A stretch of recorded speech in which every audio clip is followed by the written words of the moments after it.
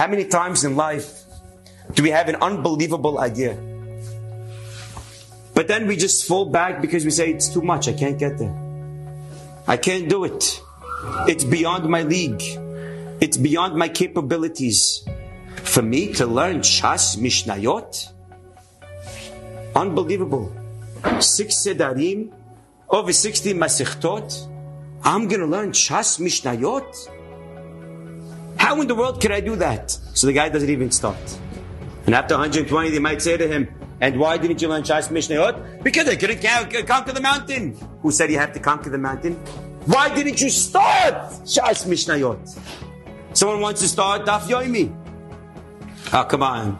2,711 Dapim. I'm going to be able to actually learn 2,700. And he's already 5 months ahead. He's like, oh, wait. By the time we get to Eruvin, forget about it. By the time we get to Pesachim, forget it. Who asked about Pesachim? Who said anything about Shekalim? Who said anything about that? But still, you can do Daf Ben and Berachot, do Daf Bet. You can do Daf Gimel, do Daf Gimel.